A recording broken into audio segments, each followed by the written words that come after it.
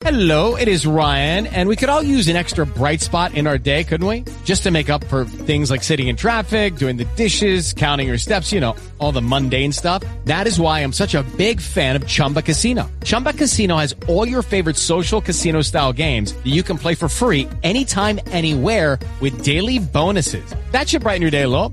Actually, a lot. So sign up now at ChumbaCasino.com. That's ChumbaCasino.com. No purchase necessary. VGW Group. Void where prohibited by law. See terms and conditions. 18+. Okay, round two. Name something that's not boring. A laundry? Ooh, a book club. Computer solitaire, huh? Ah, sorry. We were looking for Chumba Casino. That's right. ChumbaCasino.com has over 100 casino-style games. Join today and play for free for your chance to redeem some serious prizes. ChumbaCasino.com. No purchase necessary. Void where prohibited by law. 18+. Terms and conditions apply. See website for details. What's up, guys? It's Tommy from Tommy's Podcast. Do you have a podcast? Do you want it censored? Then go to YouTube. Go to Reddit. Go to iTunes. If you don't want it censored, go to Spotify or Rumble. But Spotify pays me more than Rumble, so I'm going to record this ad for them. You can upload it. Trust me. Whether you got a crappy podcast on a MacBook above your parents' garage and it's echoing and everyone can hear the despair and desperation in every syllable you try to eke out without wanting to cry, or whether your podcast starts to actually make a couple shekels and you got a cool apartment and an air conditioner that works most of the time, use Spotify. Use Spotify for podcasters. Yeah, you'll start off getting a couple pennies, but I'm several years into it now, and I've made, I think about $1,000. It's better than nothing. It's better than working at a liquor store with people you hate, with customers you hate, and a boss that hates you. So join Spotify for podcasters, and you'll actually start making money. It's worked for me. I'm really tired. We'll get this thing going. And we are recording, and I'm coming off a weekend of not feeling too hot, so I apologize if I'm a little foggy. But Randy, how about you introduce yourself? Or how about both of you introduce yourself? Sure. I'm Randy Ireland. I'm co-founder of Citizens Against Political Persecution, as well as Americans for Justice. You can find us at www.a4justice.org. We're an organization that seeks to unite Americans around the Constitution, the Bill of Rights, and due process.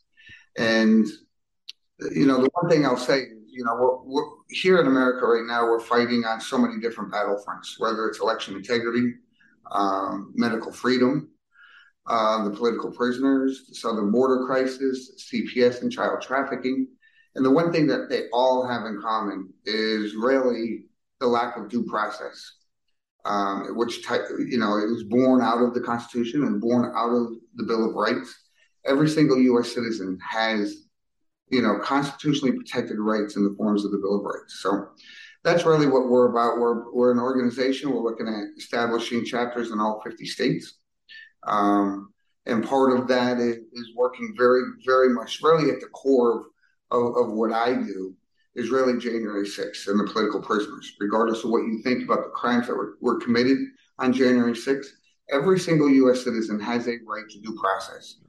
And in this particular case, for political reasons, these guys are being held in solitary confinement, locked down 22, 23 hours a day, denied medical service, medical treatment, denied religious services, denied haircuts, barbers. I mean, it's been going on now for a year and a half. I think we're up to 589 days? 591. 91 days. And so, one of the things that Micki and I have been doing is we're here in Washington, D.C. A lot of people may not know this, but the January 6th political prisoners, we have 34 of them right now at the D.C. jail. We call it the D.C. Gulag because of what they're going through. And every night at 9 p.m. Eastern Standard Time, they all stand up, unite, and sing the national anthem. And so we came to the D.C. Jail to D.C. this month to stand in solidarity with them outside the jail and to sing the national anthem with them at 9 p.m. So we're there at the jail every day this month. We're probably going to extend that into next month. We're working on it. But we're there at the jail. We invite everybody to come out and join us from 7 p.m. and we're always there till at least 9:30 p.m. Yep. And with that, I'll let Micki introduce herself. I'm Micki Witthoeft. I'm Ashley Babbitt's mom. Ashley Babbitt was the woman shot at the Capitol on the 6th of January. We're here to stand in solidarity with our political prisoners. Like Randy said, 591 days in. They're being denied access to their family as well as all the things Randy listed. And it's just inhumane treatment. It's an American-born right to protest and to exercise your First Amendment rights. And even if you don't support what they were there protesting, you have to support the American right to protest. And so could you explain to a layman like me why it is that they still have not been given a fair trial? Why it is that they're just locked away and the keys run away?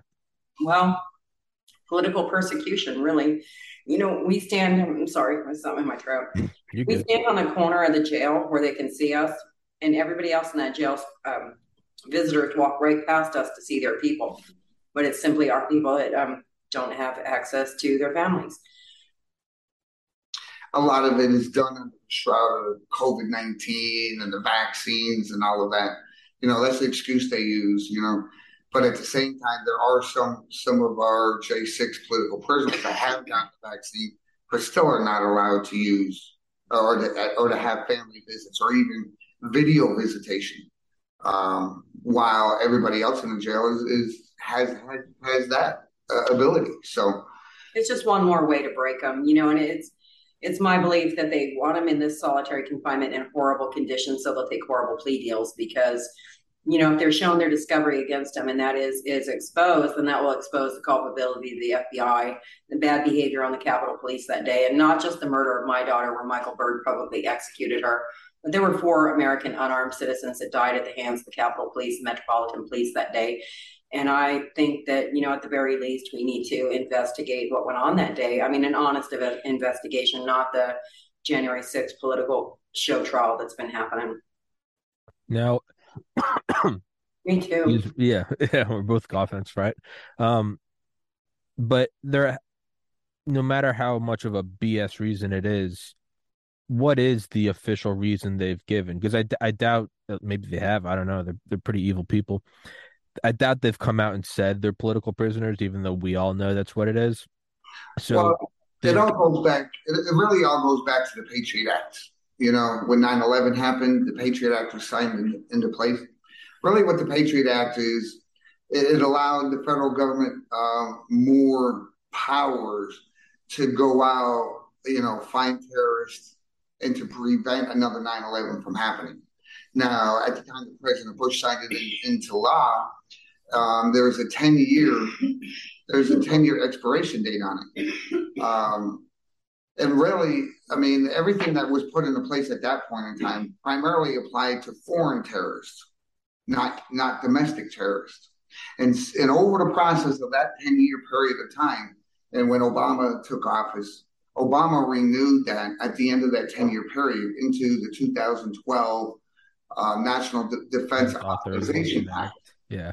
And it's been renewed every year, 2 years, or whatever the case is. But when he renewed that, he basically opened it up where the federal government could point their finger at anybody, call them a domestic terrorist, even for a social media post, which is First Amendment protected free speech. And there are some limitations to that. We all recognize that. Supreme Court, you can't yell fire in a crowded theater, different things along that line. So there are some limitations to the free speech. It's not open to everything. But what's happening is, and what you see, especially with January 6th, is people will have, make social media posts. And the DOJ and the FBI will rip it out of context, put it on black and white paper and say, see, this person's a domestic terrorist. And that is how they have weaponized, something that initially had good intent in keeping the American people safe. But what it has really done is watered down and stripped away our rights, our freedoms, our liberties. And more importantly, it's given the federal government this idea that they are the end-all, be-all, that they can do whatever they want, whenever they want, however they want. And it's a runaway overreach of government. There's no other way to describe it. It's tyranny. And when you look at, what existed prior to January 6th to what is occurring right now as a result of January 6th, I mean, January 6th was an excuse for the FBI and the DOJ to move over 50 and reassign over 50% of their assets. Prior to January 6th, 90% of the counterterrorism was devoted to foreign terrorism and foreign terrorist threats. January 6th gave them the reason that they needed to completely flop that on its head. Today, 10% of counterterrorism is focused on foreign threats. 90% is focused on domestic threats. And that might be easier to understand if you knew that the biggest threats to this country as deemed by the FBI are Christians and American veterans. And also, that to me is bizarre that American veterans as a group pose a threat to this country. It boggles my mind. But also 72% of the Americans arrested from January 6th are veterans. So that's something to keep in mind, that these men that are in jail and being persecuted for their activities that day are men that fought hard for the rights that you and I take for granted every day. And it's just such a violation of everybody. And I know I said already, not just their constitutional rights, but their human rights. They're being, the food they have to eat, the thing, and also in DC, the judges that once they do go to trial after they're like we said, some of our men pre-trial detention for 591 days now, but our people that do eventually go get to stand in front of a judge, stand in front of judges that say every single person that day was the antithesis of a patriot. The only patriots that day were the Capitol Police. And I've seen enough footage of the Capitol Police behaving horribly. I mean, it looked like they wanted to just engage in a street brawl instead of, actually do police, and maybe did things that riled the crowd up. The rowdy people on the front, instead of dealing with them and arrested them, they launched munitions over them into a peaceful crowd. They beat women that day. Women seemed to be an immense target. When we went to Kyle Fitzsimon's trial, the prosecutor introduced footage of Kyle, but in the corner, we all recognize because we've seen this footage over and over. But I don't even know if the prosecutor realized that he introduced this footage, this evidence, because the bar that they've had to reach as prosecutors has been low. They really just have to go in there and say he did it, and the judge goes, "Yeah, shame on you, you did it, you're in jail for." But so that's been their experience. But the prosecutor actually introduced footage of Victoria White getting beat within an inch of her life. And we were all, look what's happening. But those are the things that Kyle Fitzsimons was reacting to. And the fact that there was some violence in the crowd that day. We have, I think, 12 of our men are in jail as a result of trying to save that cluster of people that Roseanne Boylan died in. We have a housemate with us at the time, Tommy Tatum, is here with us. And he was under that pile with those people. And Maccabee, Mellis, Lang, and I'm really not sure exactly who else was involved. Were involved in trying to remove those people that were dying underneath that pile of people and render them aid. But in sticking with the theme of the day, the Capitol Police did not want to render aid, and they did not want to allow patriots to render aid. Ashley had a possibly survivable wound if she would have been rendered aid in a timely fashion. But not only did they not do that, they prevented American citizens from rendering her aid. And Roseanne Boylan was already blue and bleeding from the mouth and the nose when Leila Morris raised her weapon up over her head and beat her lifeless body on the ground until she bounced with her lifeless blue self, and then they drug her off by her foot. So disrespectful. These are things that are documented with video evidence. So, it's my position. We really need to get somebody to take a look at that, because the things that happened that day at the hands of the Capitol Police are arrestable offenses. So then I also would like to say I do back the blue, but in my mind, the Capitol Police are not the average police force. Every police force answers to external review if something happens, but the Capitol Police Force don't. It's a completely internal review system. Just like, Michael Byrd shouldn't have been there to shoot my child that day because he had a prior excessive use of force issue. He left a loaded Glock in a public restroom for somebody else to find.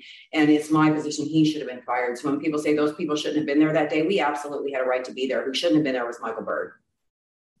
Well said. Well said. Could you maybe go over the withdrawal or the lack of rendered aid to the woman under the pile? That's something I wasn't aware of. Oh my God.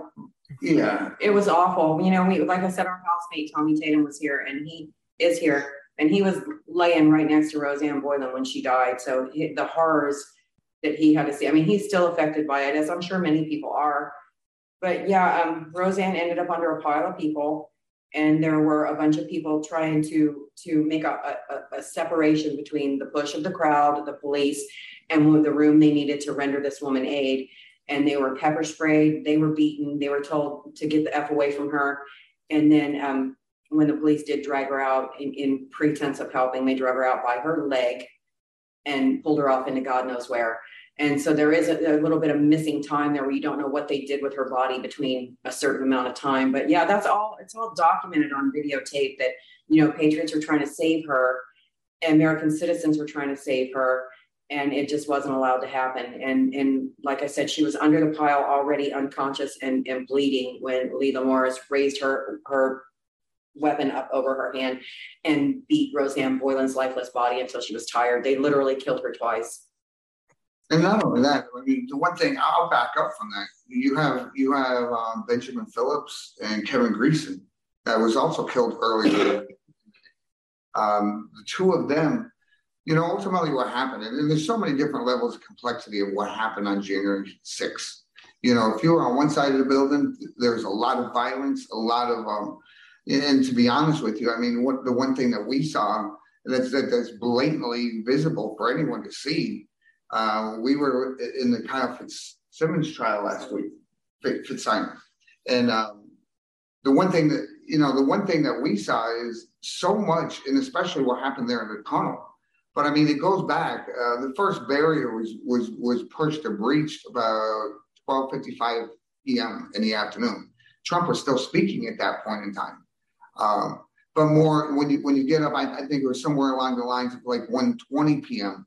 That's when there was a lot of very peaceful people with some instigators and agitators at the very front. And what law enforcement did is they fired a 20-minute barrage of rubber bullets, tear gas, flashbang grenades. I mean, all of this stuff. They fired it from up top over the instigators into the peaceful crowd and the peaceful people. And that's exactly where Benjamin Phillips and Kevin Greason died. Yep. And when they went down, I mean, one of them was hit by one of these flashbangs, and I believe the one exploded within like 2 or 3 feet of him. And so, the official report is that they died of natural causes, died of a heart attack, died of a stroke. And it's like the fact of the matter is, without those flashbang grenades, they most likely would not have died. Also, Officer Brian Sicknick. I mean, I believe in sticking with the theme of the day. They did not render their comrade aid, and he had a stroke, and they just told him to go lay down. And also, we had patriots that said he doesn't look right. Let me help him, and that was not allowed either. So he died at their hands as well, in my opinion. But that's just my opinion. But what there's video proof of is my daughter's public execution, Roseanne Boylan's public execution, and the monstrosity that the Capitol Police became. I don't know if they suited up that day to go there and behave that way, or if they too just got sucked up in their own mob mentality, but it looked like they were just interested in engaging in street war. There was a man in the corner that was trying to get out, and they kept pushing him back with a shield and beating the shit out of him. Sorry. No, you can say whatever the fuck you want. Okay, there you go. And then, like I said, Victoria White, she was a small woman, and you can see the white shirt, which clearly means he's in charge, reaching over people to target her and hit her in the head almost 60 times, at least until he was tired, punch her in her face, and then we don't know what happened after they drug her off. So just their behavior that day is seriously some arrestable offenses going on, and the Capitol Police are so untouchable, which I didn't realize until what happened to my daughter, that they operate with impunity, that they answer to no one, that they're an arm of Congress. They're not even actually a police force. They're a separate arm of Congress. They answer to Congress. They take their orders from Congress. And they're also very, very, very much protected by Congress. And and I'll touch on that. I mean, one thing I do want to just touch on is like a lot of that violence that happened in the tunnel. Lila Morris was Metro PD. A lot of the officers that we saw on the stand, during the Kyle trial, Metro PD. So it's not just the Capitol Police. I think Metro PD ultimately played a much bigger deal in a much bigger role in what occurred on January 6th. But like Micki was saying, 2012, I think it was, I believe that Congress passed legislation to say that Capitol Police could not be FOIA requested. Oh yeah, you can't FOIA request them either. They're not subject to the Freedom of Information Act. Like literally, whatever they do, they can do, and you can't question them on it. You can't find the evidence. You can't. Michael Byrd was never even interviewed by the police. He was exonerated after an investigation. Well, there was not an investigation. There was never a crime scene roped off. They let my daughter lay there and bleed out, and then they mopped her up like a piece of trash and went on with business. And that's just not acceptable. And it's also not acceptable for him to not have to answer any questions about that day or his prior conduct as a police officer, or the fact that, he said that she did not comply. Well, I would like to see proof, because, they say there's no footage in the hall. Bullshit. There's a camera right over where it happened. It's our footage. It's American. It belongs to the American people. I personally can't watch it, but I would like people to have the opportunity to watch it that would, be able to form an opinion of, he never told my daughter to stand down. My daughter was well versed in the use of force continuum. She never saw him as a person, much less a police officer. He just popped out, checked his earpiece, and shot her, and with no stand down orders. And if it was so important for him, and he says he did say it, he should have taken off his fucking mask and enunciated, because I saw nothing, and nobody behind that door. Hello, it is Ryan, and we could all use an extra bright spot in our day, couldn't we? Just to make up for things like sitting in traffic, doing the dishes, counting your steps, all the mundane stuff. That is why I'm such a big fan of Chumba Casino. Chumba Casino has all your favorite social casino-style games that you can play for free anytime, anywhere, with daily bonuses. That should brighten your day a little. Actually, a lot. So sign up now at ChumbaCasino.com. That's ChumbaCasino.com. No purchase necessary. VGW Group. Void where prohibited by law. See terms and conditions. 18+. It is Ryan here, and I have a question for you. What do you do when you win? Like, are you a fist pumper, a woohooer, a hand clapper, a high fiver? I kind of like the high five, but if you want to hone in on those winning moves, check out Chumba Casino. At ChumbaCasino.com, choose from hundreds of social casino-style games for your chance to redeem serious cash prizes. There are new game releases weekly, plus free daily bonuses, so don't wait. Start having the most fun ever at ChumbaCasino.com. No purchase necessary. VGW Group. Void where prohibited by law. See terms and conditions. 18+. Heard anything either. And let's talk about the 3 police officers that moved out of my daughter's way before she went through that window. And I have seen enough footage where my daughter was angry with these police. She's like, call for backup, call for fucking backup. And then they didn't. And then Zach Along broke the window. She left hooked him. And then she was up in the window. And I haven't seen any more than that. But I know that I saw a point in her where it turned from frustration and anger with the police for not calling for help to fear. So I did see fear on my daughter's face, which is it's kind of hard to look back and see that. But small nuggets of comfort are that was a good day for Ashley. She was very proud, very happy to be there until everything went south, which seems to be like so many, like Randy was saying, some people that were on the other side of the building never saw a violent moment and did not realize these things had happened until they got home. If you were on the other side of the building, it was a completely different experience. Yeah. And the one thing I'll say along the lines of what Micki was talking about, I mean, there were individuals inside that chamber where Michael Leroy Boyd was. One of them is Representative Troy Nels, out of Texas. And, just the information that he has given and what he has recounted of what he saw and experienced, that should open up an independent investigation into this. Yeah.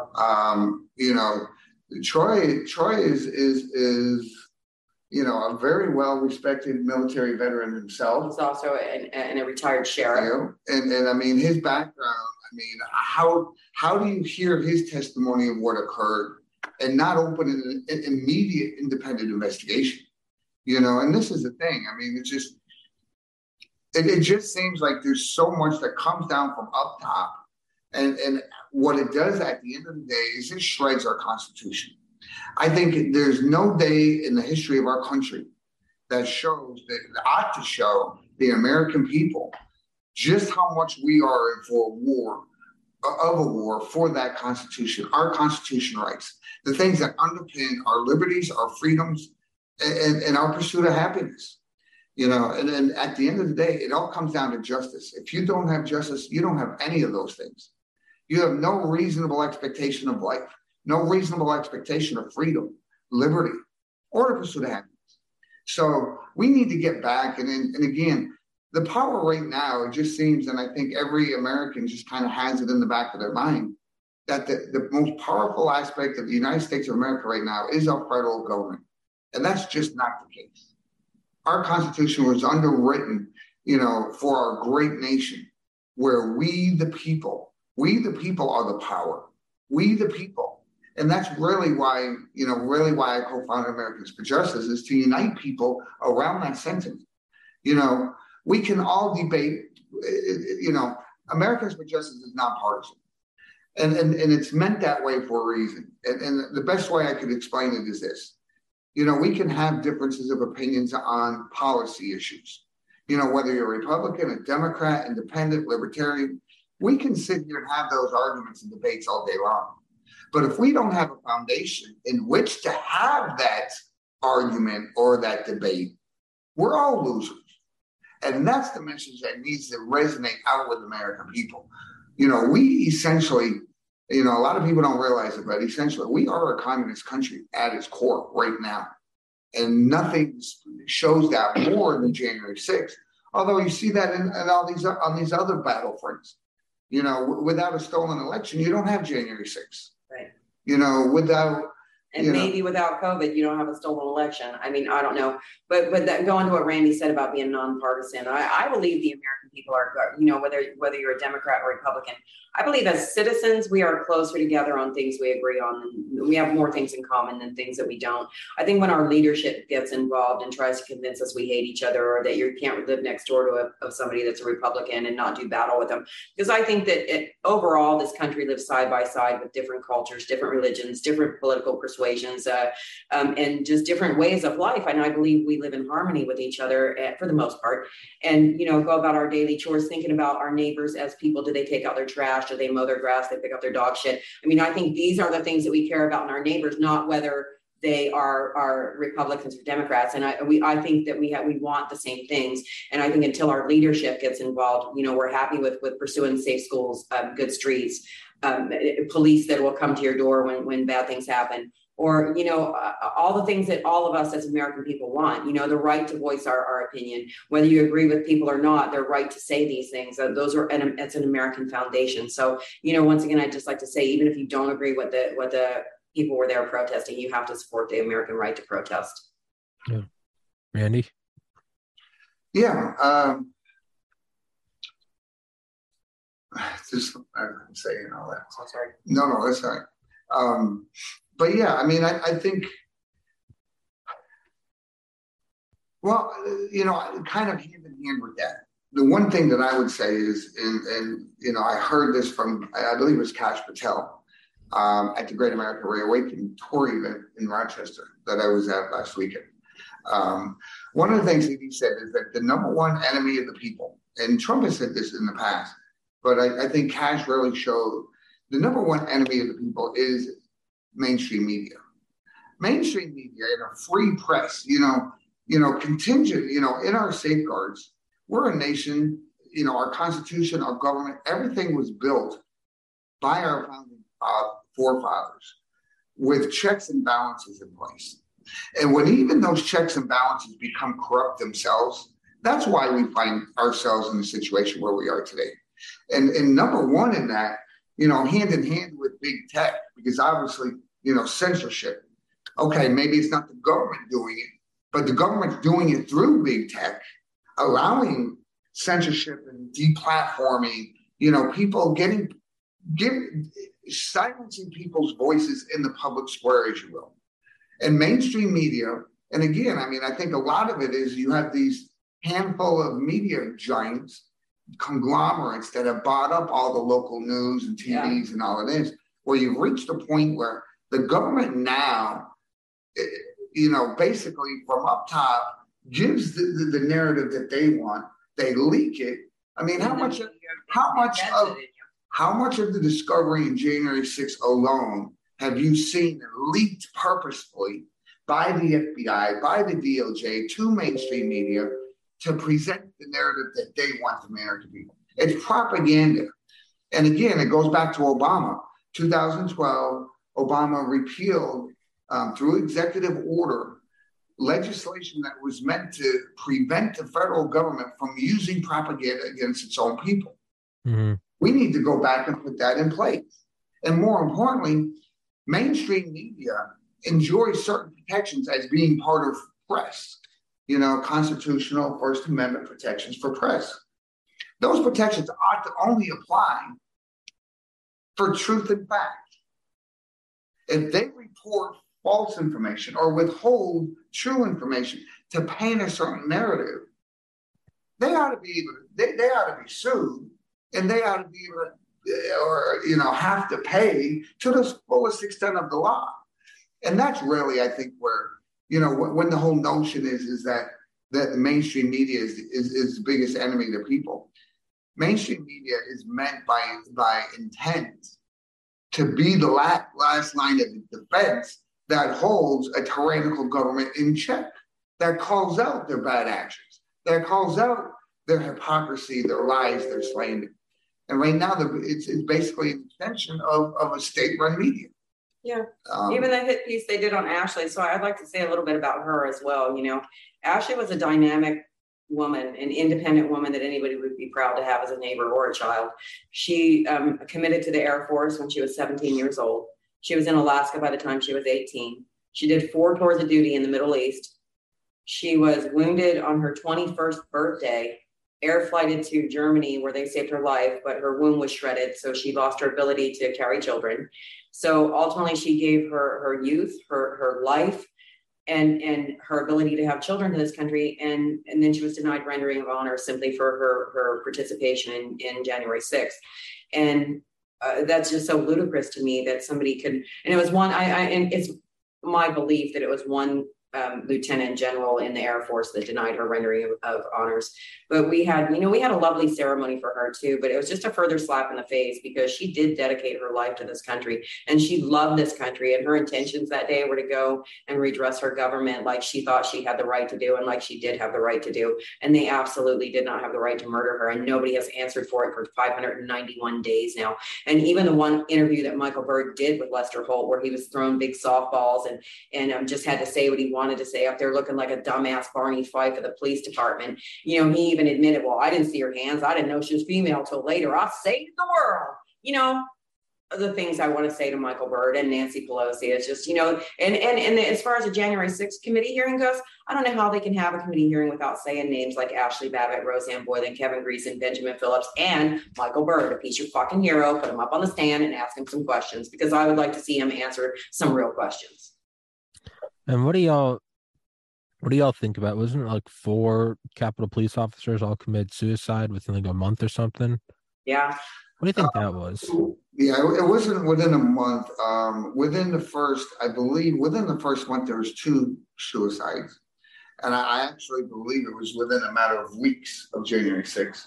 But then it was later. I want to say it was in the month of June, 2 others. One at the beginning, one at the end. Well, we don't know because we don't hear too much about that. It'd be my personal opinion, and that maybe they were some of the good officers that dressed up and went there that day, and maybe they were the ones that were going to say this isn't right. What happened isn't right, and so they got Clinton. That would be maybe my way of looking at things. But who knows? That's the real truth is who knows. But I do know that the January 6th committee hearing, there was the former sergeant at arms for the Capitol Police that was supposed to testify the next day, and he oh yeah. He caught some death the night before. Oh yeah, that wasn't that long ago, right? Yeah, he was supposed to be. He was supposed to go before the committee. Yeah. And he was killed the night before. So if that's not some suspicious shit, I don't know. And all these things. One coincidence maybe, 2 coincidences maybe, but this is just a pattern where they feel like, and they really feel empowered to do whatever they want to do. When I went to the jail, I went to Guy Reffitt's on my first night here. It was the 1st of August, and I went to Guy Reffitt's sentence hearing. So. I was with Nicole and her daughters, and we know that, the J6ers sing the national anthem. So after, hanging around all day, we went to the jail to sing with them. And we were in the parking lot, and the guard came out and said, well, you can't be in this parking lot. And we're like, well, we're singing the national anthem in the capital city of the United States of America. Shame on us. But he called for a bunch of backup, and we started up the sidewalk. And by the time they started coming out of the building, like cockroaches and chased us up the sidewalk. And one of them got in. And Nicole Reffitt is she's a saucy thing, but she's not very big. She's a little tiny woman. And one of the guards, the detention facility guards, got all so in her face that I took my phone out and I was going to record it because I thought he was going to hit her. He was like all up in her stuff. And in the minute I took my phone out, he turned his aggression on me and he smacked my hand and knocked my phone out of my hand. So I'm just thinking these detention facility guards feel so empowered to treat these men like throwaways. And this is how they treat a couple of women on the sidewalk. 6 of them, took 6 of them to come assault us. And that the empowerment they must feel and the way they feel that they're able to treat our people inside is just speaks for itself. And they have been treated horribly. We've had one man have his hands zip tied behind his back and beat until it blinded him permanently. They say awful things to him. They deny. We had one man that had an abscessed tooth. He had to take a staple out of his paperwork and go in after his own abscess. And I don't know if just the thought of that is just so disgusting. I mean, just disgusting the way they think they can treat these men like they're throwaway, because there has been no recourse. You know, we had a couple of Congress people show up at the door and bang on the door and say, let us come in. We know you're treating our people horribly. And they said, no, you can't come in right now. You can come back in a week. So then they did clean some stuff up and make a couple of changes. And then our Congress people went back, still deplorable conditions. And there's been nothing since. There's been no further action. Why can't these men have visitation for 591 days? That's some isolation. You know, that's just one more way to try to break them. Just one more way to try to break them. And if it is because of COVID restrictions, they've been relaxed and they've been lifted. And I feel the same way as like when COVID was at its height and we had our senior citizens dying in the hospital alone because they didn't want to let the family members in there to get the COVID. Well, I think it should again be your personal choice. If you want to take a chance on getting COVID from going to see a man that's not vaccinated, I think that's your personal choice. You know, if you want to take precautions, wear a mask, whatever you want to do, I think, again, that goes to personal choice. If your loved one is behind bars and people have their own reasons for refusing this vaccination, then I think that should be your choice. That if you want to take the risk of exposing yourself without being vaccinated, that should be, again, your choice as an American citizen to opt out of this vaccine. But that doesn't mean you should be isolated from people that need you and that you need. You know, some of these men have children they haven't seen in a year and a half. Yeah, that's insane. It is. Sorry, I'm kind of you're very hypnotizing to listen to. You carry the conversation well. I forgot what I was gonna say. Well, then, what? I don't know. I just sometimes I do tend to talk pretty. No, it's great. It's the greatest aspect you can have as a podcast guest is someone that takes the reins and takes over. So, what is it that the average person can do, or what is it that will inevitably happen, just in terms of probabilities? Will something happen when a majority in Congress changes? If I know Joe Kent just won his jungle primary, and he's visited the J6ers before. I believe Anthony Sabatini has, who's coming up for election tomorrow, I believe. Mike Collins from Georgia has visited the J6ers, and he won his Congress seat like a month or two ago. So realistically, what would it take? Would it be new faces in Congress? Would it be a shift in the makeup of Congress? Would it take a new president? Will it just take a breaking point? Will it take someone with money? What is it? I'm not to ask you. That is really a question I wish I knew the answer to. I am counting on some fresh faces in Congress because that couldn't hurt. And it is my belief, if you could get any person to take a look at what happened that day with an open mind and without clips that are cherry picked and pre-selected, I believe you would also have every single person that watches raw footage of that day will go, oh my God, there were, and I'm not saying, like I said, we're not here to decide who was naughty and who was nice. Some boys were misbehaved, but I personally didn't see anything worth 590 days in solitary confinement. But, I think that if any single person with an open mind would watch that footage, they would see the reprehensible behavior of the Capitol Police and at least open an investigation into that and realize that Americans that were there that day, for the most part, were peace-loving people, want to be there and law-abiding people. That's the thing is, when you see these people with these cherry-picked clips. It's like, Carl Fitzsimons, he was reacting to seeing a woman getting beat in front of him, and that goes to third-party defense. It's like, it's your obligation as a human to prevent murder that's happening in front of you, and it doesn't matter if the perpetrator is wearing a uniform and a badge. They're still committing murder. I mean, Leila Morris, like I said, I know I brought her name up again, but it's horrific if you go back and look at it. She literally beats Roseanne Boylan until she's tired of hitting her. And then 2 weeks later, she gets touted as a hero at the Super Bowl. But it's just so mind-boggling to me that this woman is still employed as a Capitol Police officer and that this footage is out there. And who do we get to have to look at it in order for it to make a difference? I don't know. I wish I knew the answer to that question because we tried to show it to everybody. Randy? Yeah, well, I mean, it's, let me go back to your original question. Like, what's it going to take? What's that? I said, yeah, what is it going to take? There's so many different levels to it. Well, number one is, the one thing I will say is there's a lot of people that have been fighting on the front lines of this and exposing a lot of this as much as they can. But there's so much more that needs to be done. There's so much video footage out there. I've been involved with this, really since the beginning with Kara Casanova. Me, Kara Casanova, Carrie McBride, David Summerall. We're the ones who really looked into and exposed a lot of what she's talking about with Lila Morris. Yeah. Because up until then, it came out that, Roseanne Boylan was trampled by Trump supporters trying to get into the Capitol. Total bullshit. Then it came out after the autopsy that she died of a drug overdose. Total bullshit. And then that's when we really started kind of looking into things, and we identified and we found clips showing Lila Morris doing what she did. And then, and the immediate aftermath of that, Philip Anderson came forward. I was holding Roseanne Boylan's hand when she died, when he believes he was holding her hand at the moment that her life left her body. And so, and he also, like Jake Lang, he's one of the J6 detainees. Philip Anderson credits him with saving his life. He said, without Jake being there, pushing back and fighting back, I would not be alive today. Tommy Tatum, same one, right there beside them. The fact of the matter is what happened was, those law enforcement officers in that tunnel, Capitol Police and Metro PD, pushed so hard and so aggressively that even in spite of screams, because Roseanne Boylan's best friend, Justin, was standing right there screaming, you're killing her, you're killing her. And that's really what made a lot of these guys.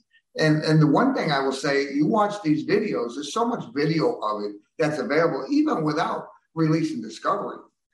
But Ronald Maccabee was a sheriff at the time. He was there on the front. And it's like, you watch the video of it, he took substantial blows trying to push them back and get those cops to stop so that life-saving services could be rendered to these people, including Roseanne Boylan. And it's like, how does somebody like that? Lucky Land Casino, asking people, what's the weirdest place you've gotten lucky? Lucky? In line at the deli, I guess? Aha, in my dentist's office. More than once, actually. Do I have to say? Yes, you do. In the car before my kids' PTA meeting. Really? Yes. Excuse me, what's the weirdest place you've gotten lucky? I never win and tell. Well, there you have it. You can get lucky anywhere, playing at LuckyLandSlots.com. Play for free right now. Are you feeling lucky? No purchase necessary. Void where prohibited by law. 18+. Terms and conditions apply. See website for details. Get his door kicked in, gets arrested, gets fired as a sheriff, and he's been, 390 some days, indefinitely detained. Somebody like that who stepped up into action, to me, he's one of the biggest heroes of that day. He really is. And it's like, this is the thing. What's it going to take? I think the short answer is there's a lot of things that we can all do on a day-to-day basis. At the American for Justice website, we have a call to action page. There's 6 or 7 different things that can happen. Every single American can write a letter to their state's attorney general. And I explained that, in the first section of that call to action page. 95% of the arrests that occurred related to January 6th. The FBI and the DOJ created their own arrest warrant and their own search warrant, then went on to sovereign state territory when they have no jurisdiction and they effected or executed their own warrants. The U.S. that is a direct violation of the U.S. Constitution, U.S. Code, and the state constitution. There's a function of all of that called the extradition compact that lays out exactly how a federal agency or federal agent is to effect an arrest warrant. Now, what you need to understand is each of the 50 states is a sovereign nation state unto its own. Federal government has no jurisdiction whatsoever. That means that if they want to arrest somebody, they have to go to a state agency, whether it's the governor, whether it's attorney general, or even the county sheriff. They then have to look into it and make sure that everything's on the up and up. Then they are the ones who go and execute a search warrant or an arrest warrant. And then they bring that individual back to the magistrate court there locally, who then, that's all part of due process. You know, that due process is in place to protect each U.S. citizen from illegal search and seizure, from the overreach of the federal government. And the reason why I mention all of that is I just wanted people to understand only an attorney general has a direct line to the Supreme Court. Anything that they bring to the Supreme Court, the Supreme Court has to make a decision on within 28 days or consider it within 28 days. And so only the state's attorney general has the power to bring a writ of habeas corpus direct to the Supreme Court, where they would then have to look at this. Now, we have 250 years of precedence here in America where the Supreme Court has upheld the sovereignty of the states over the overreach of the federal government. And so that's probably the quickest way to get all J6ers out, all charges dropped. Because the moment that, you know, if the Supreme Court was passed down a decision in line with what they've done the last 250 years, immediate dismissal, immediate release. So that's one of the things.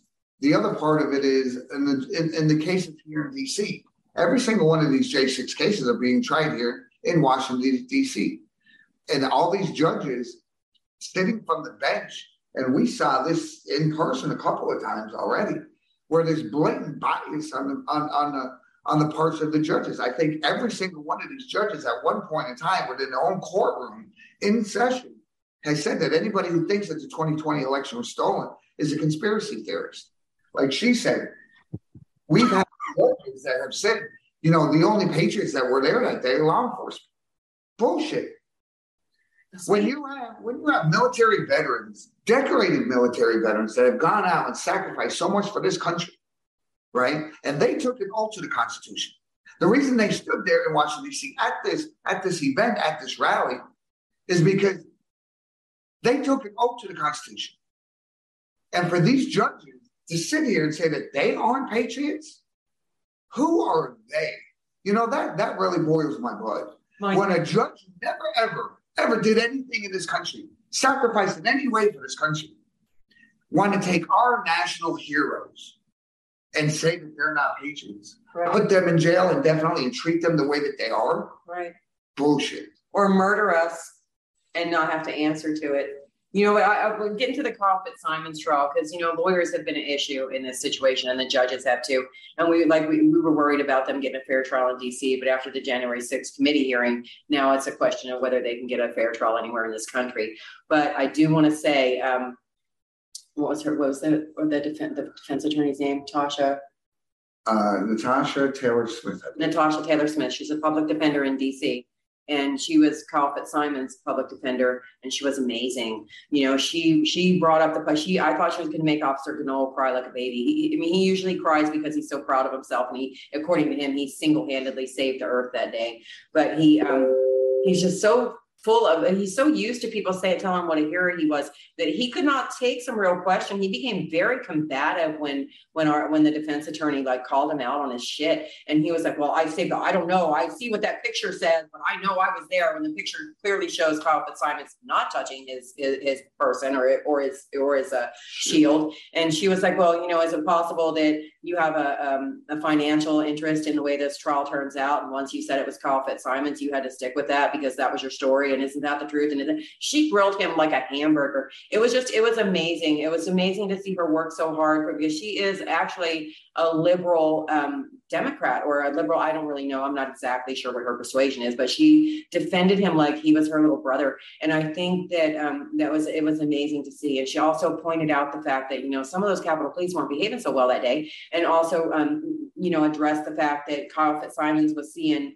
Victoria White get beat within an inch of her life. And I don't even, like I said, I don't even know if the prosecutor knows what he put up on the screen, because they're so used to just being going, yeah, it's Trump supporter, he did it. And the judge goes, yep, guilty. I mean, that's been our experience. And then, if you can get a judge to, like, in Guy Reffitt's case, he was not given the enhancement charge, but he was given 7 years, and he didn't even go inside the building. He didn't assault anybody that day. He didn't go inside the building. He was rubber bulleted and pepper sprayed, and still he got 7.5 years, but he didn't get the enhancement charge. But he did have to listen to the judge say, everybody there that day was wrong. They were the antithesis of a patriot, and, all the things that she says to all the Trump supporters. And I also heard her say something that disturbed me, where, well, I'm going to go look back and see how my colleagues decided on this, and I'll base my opinion on that. Well, you're wearing today, Judge Friedrich, you're wearing the robe. You have the gavel. You tell us what you think. You listen to the evidence and you decide. Don't go back and base your opinion off these unfair decisions that have already been made.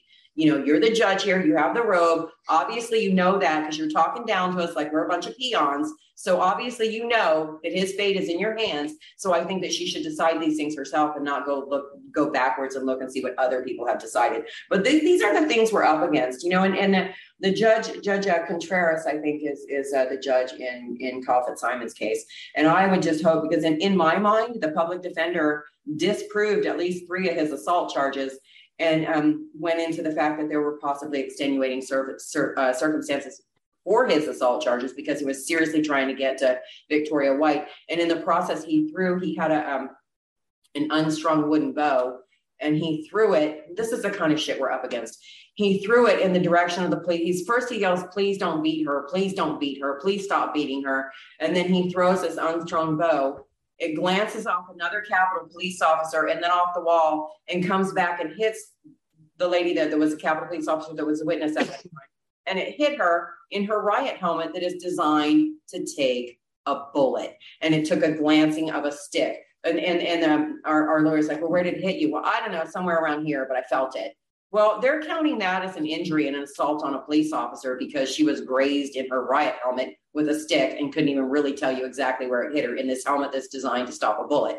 And they want to talk about, excessive use of force. Well, every time they brought up the excessive use of force, it kind of turned my stomach, because I'm thinking, they definitely used excessive use of force on my daughter. They definitely used excessive use of force on Roseanne Boylan, on Kevin Greason, and on so many people that we haven't even heard about yet, because there's a lot going on in that crowd. There's also footage of this one man that breaks the police line, and he does run up, and I'm going to say 7 Capitol Police officers hold him down on the ground and beat the shit out of him. And he's not even resisting. He's just laying face down on the ground, getting kicked, getting batoned, getting beaten. There's footage of that out there too. So I would just hope that, like you said, what's going to have to happen, and would it be fresh faces in Congress?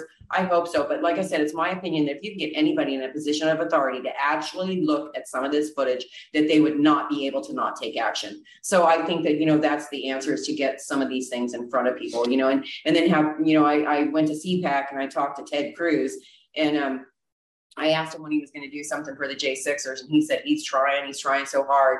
And I want to know how he's trying. I understand he's up against a wall, but I think that, if you kick a wall hard enough, long enough, I just don't understand where all the effort is. I mean, where are our people? You expect the left leaders to those are just Trump supporters, and let them go away and just throw away the key. But the silence on the right has been deafening, and that's why these people think that they've just been throwaway people. You don't want to be surprised how much they feel like, America has just forgotten and thrown them away, because that's very much the case. We don't have our leaders standing up and going, no, at the very least, these men are entitled to their American-born rights, their Constitution rights, their human rights. We seriously treat political prisoners better than we treat the people that are our hostages right now. Nancy Pelosi's hostages for 591 days now.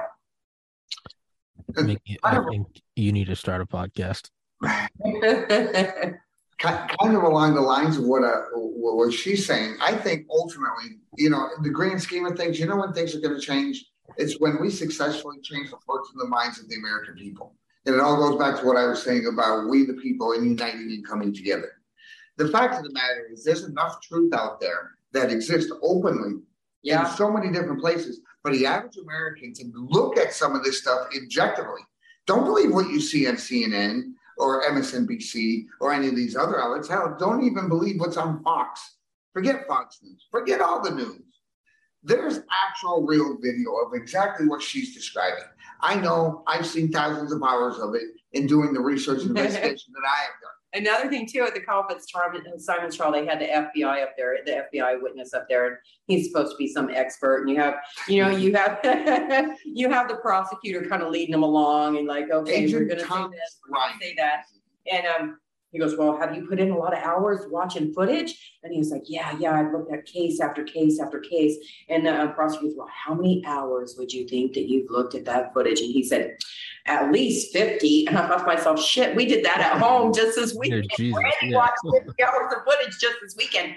So him to think he's some kind of expert because over the course of, 10, 12, 15, I don't know how many cases he has, if he's looked at this footage for 50 hours, that's nothing. That's nothing, especially since to actually see what's going on, because if you watch any clip from that day, there is so much going on that who was it that put up, when they try to put up behavior, this is CNN, I believe, they try to put up footage of people behaving badly, and we're looking in the background going, that's Leila Morris beating Roseanne Boylan to death. So they put that footage up on TV, on CNN, and didn't even know what they had just shown us. But my point is 50 hours of looking over this tape is really nothing, because you have to slow it down. You have to frame by frame it. You have to seriously look at what happened. And you have people that are piled under each other and trying to, get through the pile of people. You do have to put the time in to slow the footage down and see what actually happened. And that doesn't even take into account these FBI agents. I mean, every single J6 defendant has a statement of facts. That is the basis for going out, getting an arrest warrant, and doing everything they're doing.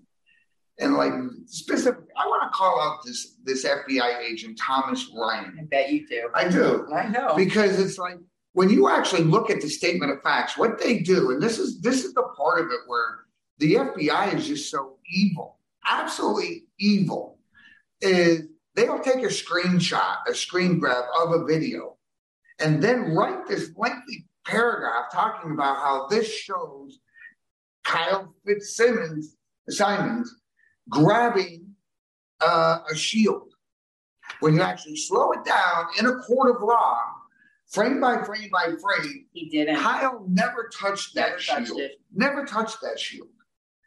And so the judge for the last year and a half has kept Kyle indefinitely detained in the DC gulag, treated like he has on that one screenshot. He knows he's lying. He knows he's lying. And this is if he doesn't know he lies, he shouldn't be an FBI agent. Absolutely. FBI agents are supposed to be above politics. Law enforcement is supposed to be above politics. And these people are operating strictly and solely on politics. And I think that's one of the things that are most refreshing that came out of the Kyle trial is, like she said, the public defender. Amazing. We know the public defender worked for the Hillary campaign. We know she voted for Joe Biden. She won't, that information is there. It's on her social media, it's whatever. But the fact of the matter is she recognizes, even in being a Democrat and all of that, she recognizes that every U.S. citizen has the constitutional rights of what they believe. And if they believe that 2020 election was stolen, there are certain things that we are given, rights that we are given, protected First Amendment rights, free speech, peacefully protest, a redress of grievances. And I think she masterfully communicated that, kind of put herself out of her shoes, put her into the shoes of Kyle and what Kyle's thoughts were. Yeah. And I think the biggest thing that she eviscerated the FBI and the DOJ on that was countering.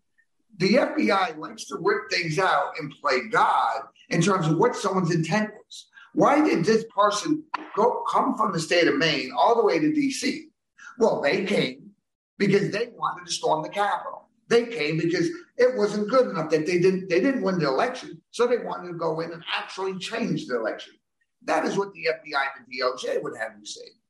But the evidence shows that a person came to peacefully protest.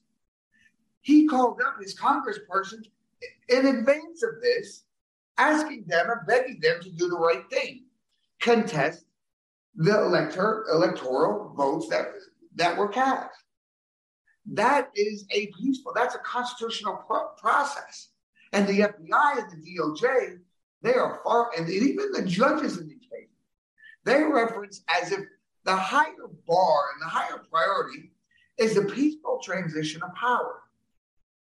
If you have a stolen election, how can you possibly have a reasonable expectation of a peaceful transfer of power? And I think Dabney Friedrich is one of the judges that in the sentencing for Guy Reffick. She said, here in America, if people have problems or if there's irregularities in our elections, we have courts in place to handle that. But every court case that was brought against pertaining to the 2020 election was found to be baseless and was tossed out. Excuse me, Judge, the whole reason why 70 plus million Americans today believe that election was stolen is because every one of those challenges brought to a court was tossed out without being heard or the evidence looked at.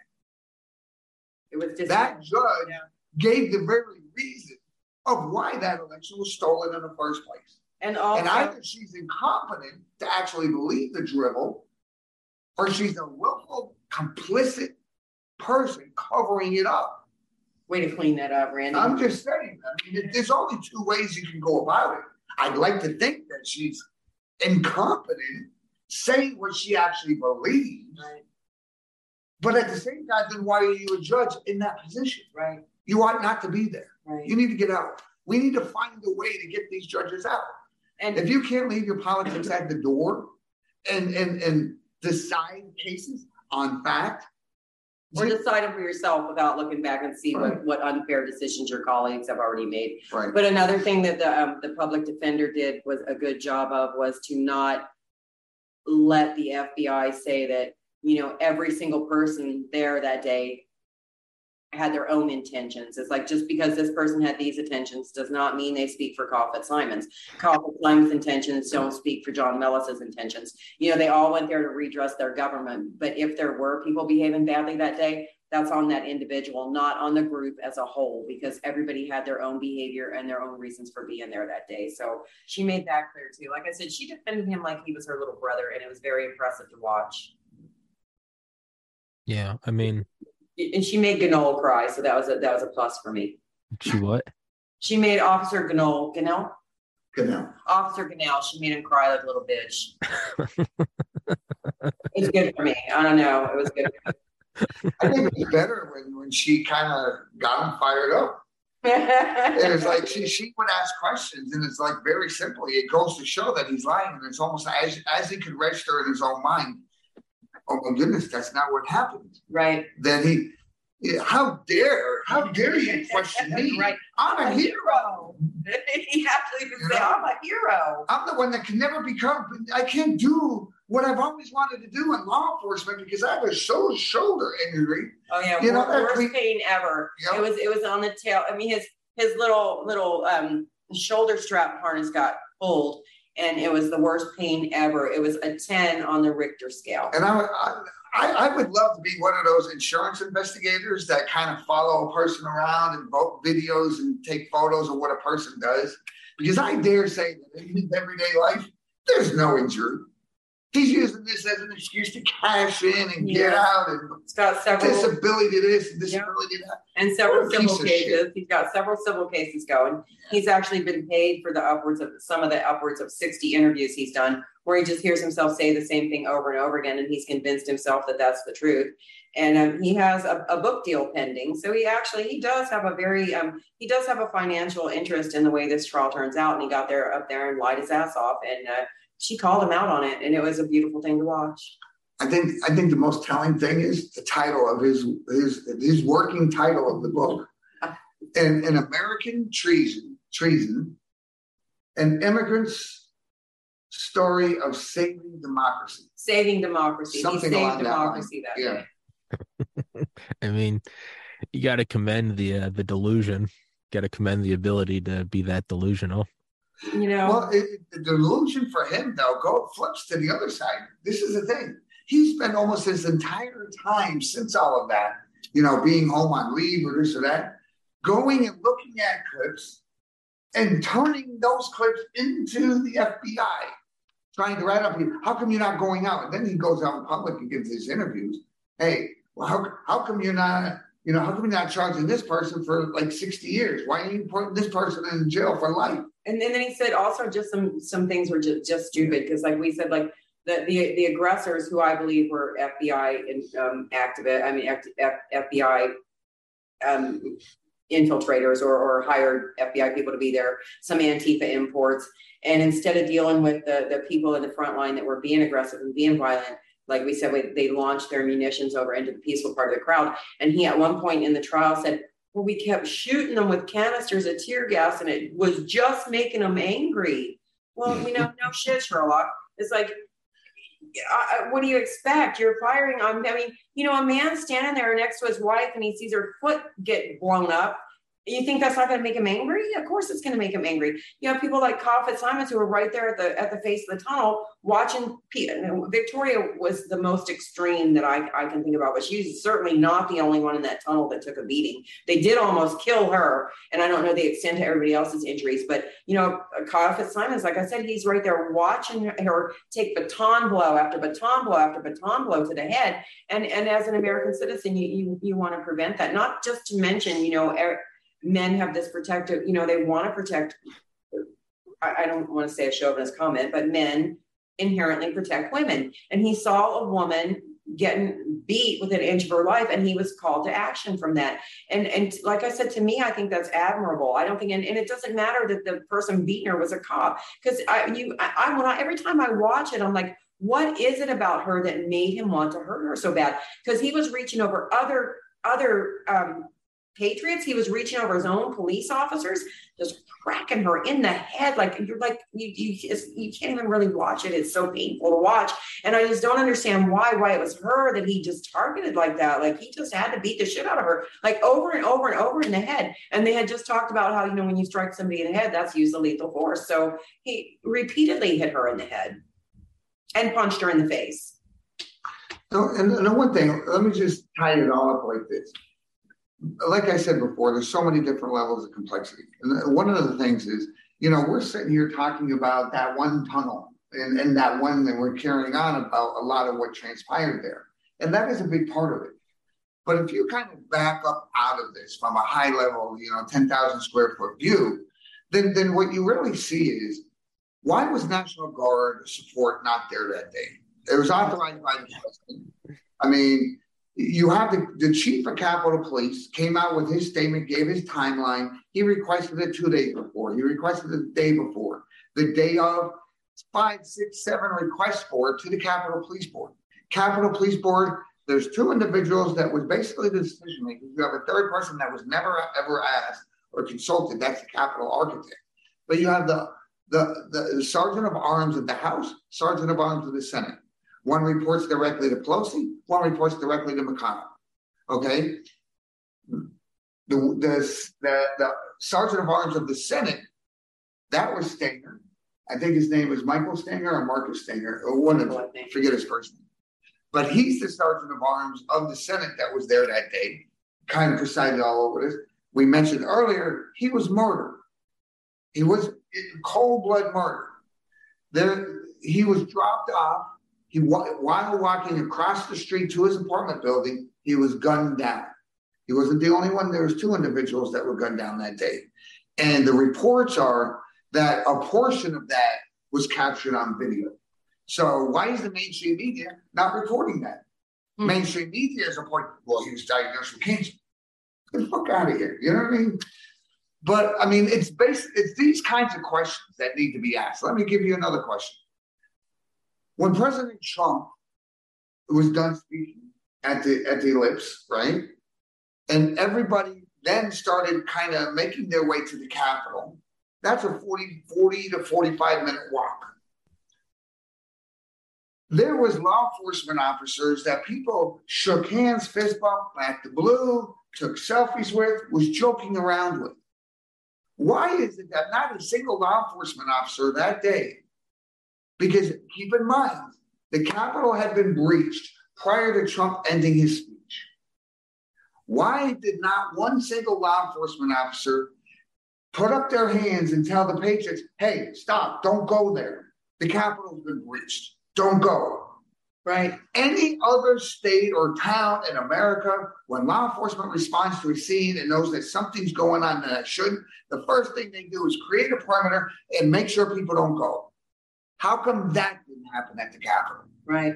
Hours after hours, they're still just letting people go. Yeah. Why? I mean, to me, this is elementary. Why is that question not being asked, much less answered? Right. Where was communication? I mean, somebody from the high on top did not spread the word to the law enforcement officers scattered throughout the city that day. Well, and we met just recently, like this trip, like I'm going to say probably a week ago, we were talking to a Capitol police officer at a gas station, and he had no idea, who I was or who, not that I'm anybody special, but he had no idea that I had a vested interest in the question. And we were talking about the Capitol breach, and he said, well, from what was going on over the radio, it didn't sound like a big deal. It sounded like, oh yeah, I know what was happening was much worse than we got the impression over the radio. So was there an urgent call for help, or was it orchestrated exactly how they wanted it to be? And why were they understaffed? And the staff that they did have, if they weren't expecting a large crowd, they sure came in their riot gear. They came in their little gas masks, and, they're complaining about, it was so hard to, Officer Gunnell, Officer Gunnell complaining about how hard it was to breathe in the tunnel because of all the tear gas. Well, it's you people spraying it. You cops are spraying each other. You're spraying the crowd. You're spraying each other. The wind's blowing this way, and you got a face full of tear gas. Well, there's a shocker. They're just like literally spraying it into the wind and then complaining because they can't breathe. But the thing is that they weren't interested in gaining control. They were interested in street warfare, and they did it the way gangs do it. They lined up with the front people, and as soon as the front people got tired of kicking and punching American patriots, they rotated the back and brought up a fresh group to punch and kick American patriots. And then when they got tired, and it went on for hours like that. And I just wish that somebody would look at the fact that they did not operate as a police force that day. They operated as a street gang with better weapons, shields, and face masks. And then, for us, we can't breathe through our face masks. Well, stop squirting the shit. Everywhere. And Officer Gunnell also said, well, when we use it, we do short 2-3 second bursts in people's face. That's not what I saw. I saw you empty your canister right in people's faces. Just empty your canister. And then, complain because it's hard to breathe. And he also said, I had effects of that 2 or 3 weeks later. I could still feel the chemicals on my skin. Well, that's too bad. Sorry for you, only not really. But another question to ask about that day is this.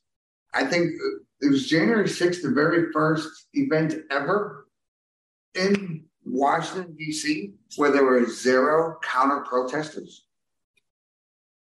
I don't know. There's always counter-protesters. Yeah. There's always. I mean, I've been part of myself probably 20 different events where there were counter-protesters. Sure. Why was there no counter-protesters that day?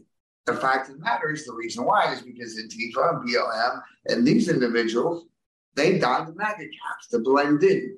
Right. Why were the people that are around my daughter when she was shot the same people that were there when it's just like the same 10 faces keep showing up? If you watch Epoch Times, The Truth About January 6th, the people that were standing beside my daughter when she was shot are the same people who were there when the first breach originally happened, and also not been picked up by the FBI. John Sullivan, who sold my daughter's snuff film to CNN for $95,000, did 2 days in jail? I mean, I'm really not exactly sure of that. I know I don't want to misquote myself, but he's not in the gulag with our J6 defendants, and he profited from my daughter's death. Michael Byrd has profited from my daughter's death. He set up a Give, Send, Go, and Adam Kinzinger, who sits on the January 6th committee as one of our Republicans, donated $200 to Michael Byrd's Give, Send, Go fund, and then bragged about it. So I think that should make him have to recuse himself. And our other Republican was Liz Cheney. Oh, God. I mean, how does that help us? Liz Cheney doesn't even know which side of the fence she wants to fall off on, but I hope one day she falls off that fence and somebody eats her. But I think that's pretty much what has happened, because I think it's bye-bye Liz. But my point is, she's already done the damage. She was already one of our 2 people on that committee that really didn't do anything but make it worse for us and further perpetuate the lies that have already been told. And do we need somebody on that committee with our one hope as a Republican, as somebody that donated to Michael Bird's Gifts and Go Fund? I don't think we do. I don't think we need him. Well, this is the thing that I've said for the longest. You're not going to fix the corrupt system by using a corrupt system. Yeah. What you're basically asking for us to do. Right. When you have people that don't even know the Constitution or the Bill of Rights getting elected into office, I mean, how do you expect them to uphold the Constitution? Well, I'd like to ask AOC to recite the preamble of the Constitution of the United States. I would like to see if she would even know how to start it. I would like to see the test given for immigrants that they have to take to gain residency or become a resident of this country. I would like to see all of Congress take that very test. I bet I couldn't pass it. I have friends that are first generation immigrants from Bulgaria and Kosovo. Bet you they could. Oh yeah, no. They green cards for several years, and they both became citizens like 2-3 years ago. Yeah, their knowledge of America far exceeds mine. Well, that's my whole point. I mean, I'm involved with a lot of people. But you're not a sitting United States senator. You're not a sitting United States congressman. That's when you should definitely know that document front to back and execute it on a daily basis. And I think we're so far removed from that. And it just seems to be, one more violation of the Constitution. Well, no big deal. But people, it is a big deal. And people that say, we need to move past January 6th. Well, guess what, people? American citizens were unarmed. American citizens were murdered that day. They were beat that day, and they've been unjustly jailed and had the key thrown away. That should be a big friggin' deal to every American citizen, because this, and people said it before, this time it's them, next time it may be you. And when they decide to take your rights away, then maybe it will matter to you. But, I don't know how mad I can be at the American people, because a year and a half ago, you would have had to convince me that the FBI was capable of these things. So you would have to convince me that, the Capitol Police as a unit did bad things that day, because my whole life I have been pro-government, but you know what I mean? A law-abiding citizen. And I believe in back in the police. And I still, to this day, even though they murdered my child, with the exception of the Capitol Police, I believe that most American police officers get up every day and put that uniform and that shield on and go out and want to do good things and protect American people. And I believe most of them that do put on the badge would lay down their life for you and me, as they have sworn they would do. But I think, like I said, the Capitol Police are a completely different circumstance, or a completely different entity. They're just their own private club, and that's the way that that Nancy Pelosi acts. It's like, how dare the unwashed masses show up at the palace, because she really believes that's her little personal playhouse. And when no person is above the law. Well, let's look at her husband's recent drunk driving activity. Was he above the law? Did she go right to her nephew, who's the governor of California, and go, hey, Gavin, Uncle Phil's down. What's his name? Uncle Paul's down there, and he got picked up. Can you go get him out of jail? And then that got swept under the rug. Again, going back to the fact that the mainstream media is in bed with the government, because if that would have been Trump's kid, I don't want to use Trump as an example, but he sprung to mind. So if that would have been Don Jr., that would have been all over the news. How many people know Paul Pelosi got picked up for drunk driving and actually had an accident to the point where his eye was black and his mugshot was really ugly? But you didn't get to see his mugshot. But like I said, if it would have been on the other side of the aisle, that would have been slandered and just plastered everywhere. But no, I would venture to say that most Americans don't know Paul Pelosi got in a drunk driving accident. Yeah. And one of the things I'll just hit on is kind of like what you were saying. I personally believe, and this is the thing, this didn't happen yesterday. This didn't happen overnight. You go back to, and again, I think it really went into full. It certainly had started long before this. But when Obama first took office, that's really where the screws started changing in a lot of this. Where these people, and then those people that were put into position of authority within our government, whether it's Comey, Clapper, or Brennan, all of these, They weaponized the good of Americans who believed in the good of law enforcement, in our justice system and everything else. They weaponized that against us. And that's what people need to understand. The people in blue, the people we've always looked at as to safeguard us, as to protect our rights, to all of that. These are the people right now in power that have been working for decades. We refer to it as the deep state or, however you may want to think about it. But look at what the FBI's record is over the last, 2-3 years. I mean, with the kidnapping plot that never would have happened without FBI involvement. Yeah. That was ugly. Whitmer. Gretchen Whitmer. Yeah. And then you look at January 6th. And again, right at the funniest thing about it is, and I don't know if you're aware of this, but the FBI agent in charge back at the Gretchen Whitmer kidnapping plot was miraculously promoted and was in place in D.C. before January 6th. Coincidence. Not only that, but now you look and see what's happening with Trump and Mar-a-Lago raid. The FBI is the heart and soul of the deep state. And I don't think you have to peel too many levels of the onion away before you see the same thing in our intelligence community, whether it's the CIA, the NSA, and some of these other, and DOJ. There's no distinction between the DOJ and the FBI. And again, the one thing I will say is, because I'm going to correct you on something. Me? I'm from New York. Yes. I'm from New York City. I deal with the NYPD, right? And this communist takeover, that really started in large part, and I don't know if you guys are aware of this. Comey, Brennan, and Clapper. 2 of those have bragged openly in public about being communists. Comey and Brennan. Well, I was unaware. Okay. And what I'm going to say is, when they were appointed by Obama, I've had 4 retired FBI agents tell me that at that moment in time, we noticed a big, drastic difference. Conservative-leaning people were not hired. And conservative-leaning people within who stood up and questioned things, they were pushed out. They were passed over for promotion. I have seen this single-handedly the last decade that I've lived in New York City with the NYPD. Good officers being forced out because they go out and they do their job, but you have a corrupt DA, bail reform, and all this other crap. When you go out and you arrest people according to the law, and then you have a DA that opens the jail doors and lets them out onto the streets, how often do you think a good cop is going to stay there and keep doing that?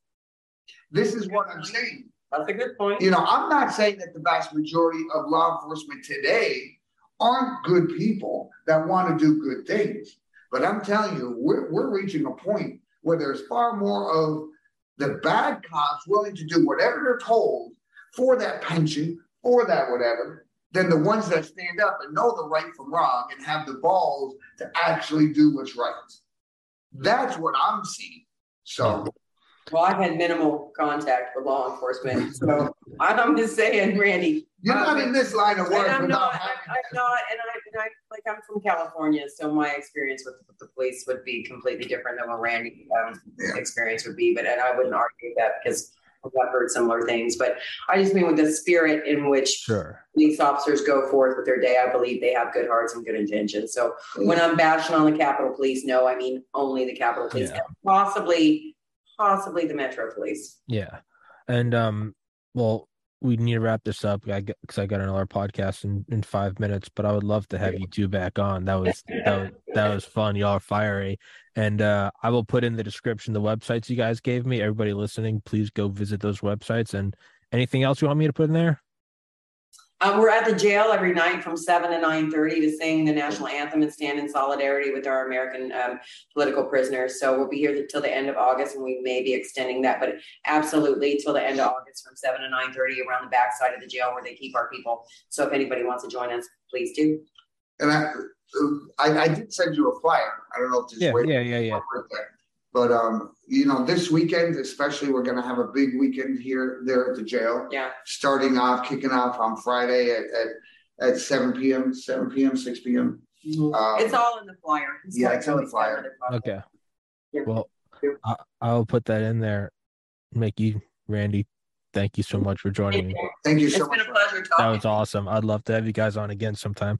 That was awesome. God bless. Stay safe.